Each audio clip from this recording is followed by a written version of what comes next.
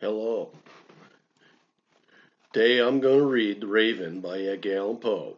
It was written in 1845. Now, Edgar Allan Poe, he was drunk who married his 14-year-old cousin, so he was a bit of a weirdo. But anyway, even though he was a pervy drunk, he could write something. So, anyway, I'm going to read The Raven. As I said, this was written in 1845. Once upon a midnight dreary, while I pondered, weak and weary, over many a quaint and curious volume of forgotten lore, while I nodded, nearly napping, suddenly there came a tapping of some one gently rapping at my chamber door. "Who the hell is there?" "Some visitor," I muttered, tapping at my chamber door. "Only this and nothing more. Asshole, tapping at my door at midnight."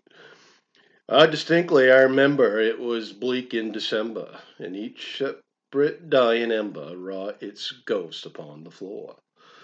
Eagerly I wished the morrow, vainly I had sought to borrow from my books or keys of sorrow, sorrow for my lost Lenore, for the rare and radiant maiden whom the angels name Lenore, nameless here and evermore.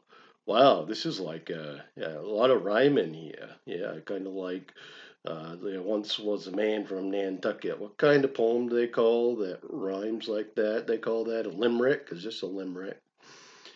And the silken and uncertain rustling of each purple curtain thrilled me, filled me with fantastic terrors never before. Well, how come so he sounds excited, but now he's saying he's afraid. We'll see what happens. So that now to still the beating of my heart, I stood repeating, "'Tis some visitor, asshole, entering at my door at midnight, my chamber door. Some late visitor, asshole, entreating entrance at my chamber door. That is it, nothing more." Presently my soul grew stronger, hesitating there no longer.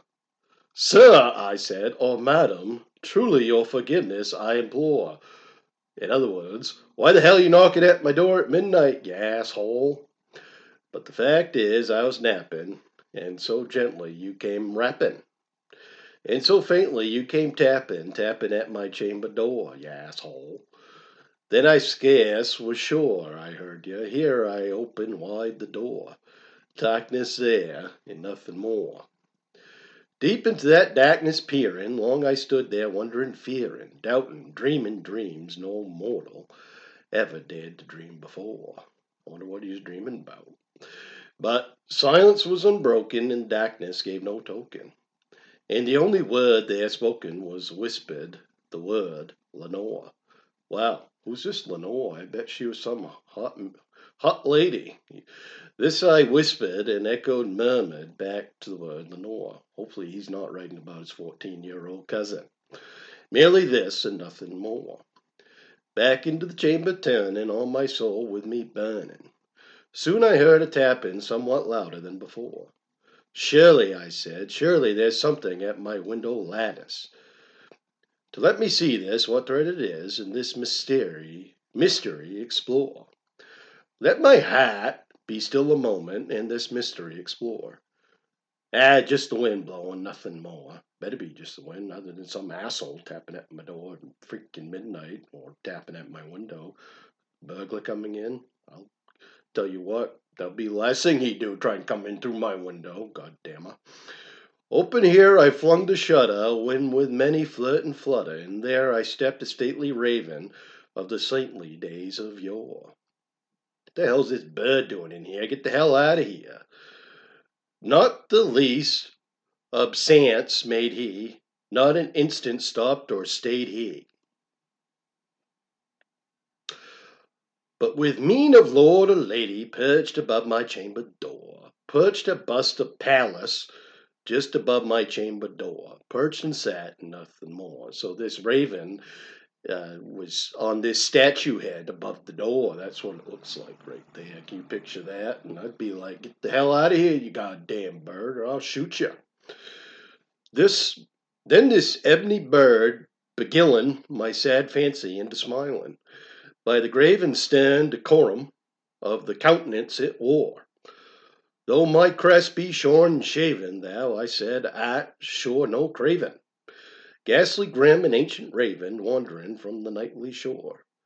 Tell me what thy lordly name is on the night's Plutonian shore. Or, other words, what the hell you doing in here, you goddamn blackbird? Quoth the raven nevermore. Much I marvelled this ungainly fowl to hear discourse so plainly, though its answer little meaning, little relevancy bore. For we cannot help agreeing that no living human being ever yet was blessed with seeing bird above his chamber door. Yeah, it's not every day you see a fucking bird above your door like that. No, it ain't. Bird or beast upon the sculptured bust above his chamber door, with such names nevermore. Well, what the heck? Is this bird's name Nevermore? Why the heck would you name a bird named Nevermore? I guess because it rhymes with Lenore, and this is, like we said, one of them limericks. Yeah, exactly. But the raven sitting loudly on the placid bust spoke only that one word, as if his soul in that one word he did outpour. Nothing farther than he uttered, not a feather that he fluttered, till I scarcely more than muttered, other friends have flown before. On the morrow he'll leave me, as my hopes have flown before. Then the bird said, Nevermore. This bird can talk, never. This bird can talk, and I guess the only thing he can say is nevermore. Yeah, that's freaking weird. I mean, can't you say, like, I want a cracker, something like that, like a normal freaking bird? Startled at the stillness broken by reply so aptly spoken, doubtless, I say, what it utters is only stock in store. Caught from some happy master whom unmerciful disaster followed fast and followed fasted till his songs one burden bore.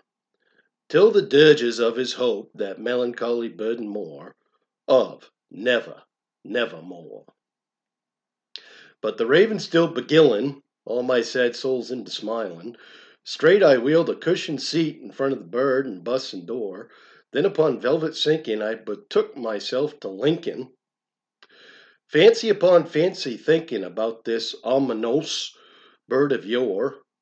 What's this grim, ungainly, ghastly, gaunt, and ominous bird of yore?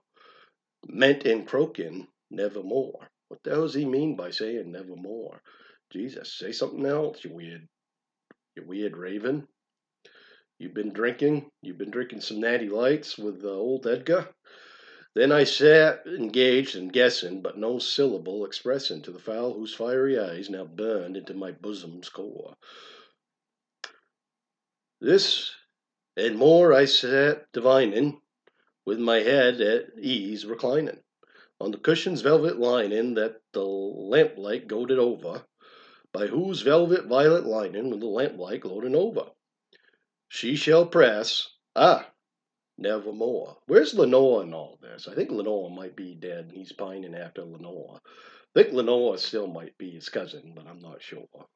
Oh, I just said a rhyme there. I'm a poet, aren't I? Yes, sir. Then methought the air grew denser, perfumed with an unseen censer, swung by angels whose faint foot's falls tinkled on the tufted floor. What, they piss on the floor? The angels piss on the floor, it sounds like. Wretched, I cried, though Goth hath lent thee, by these angels hath sent me thee, and pissed on my floor.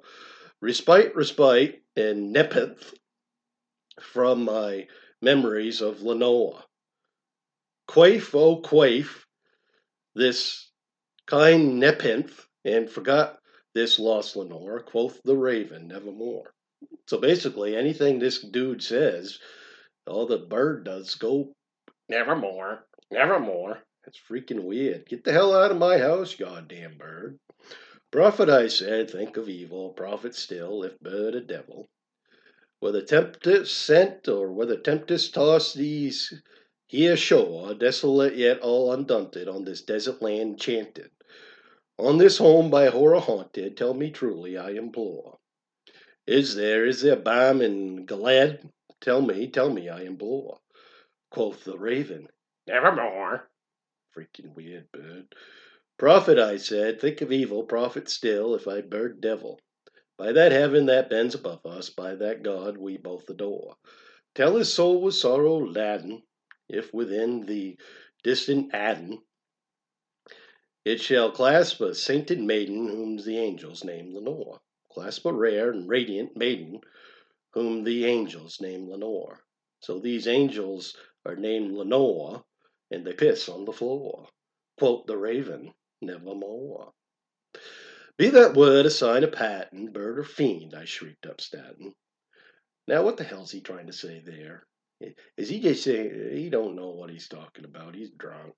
Give thee back in the tempest and the night's Plutonian shore.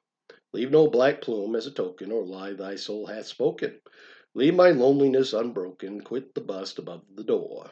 Take thy beak out of my hat, and take thy form off my door.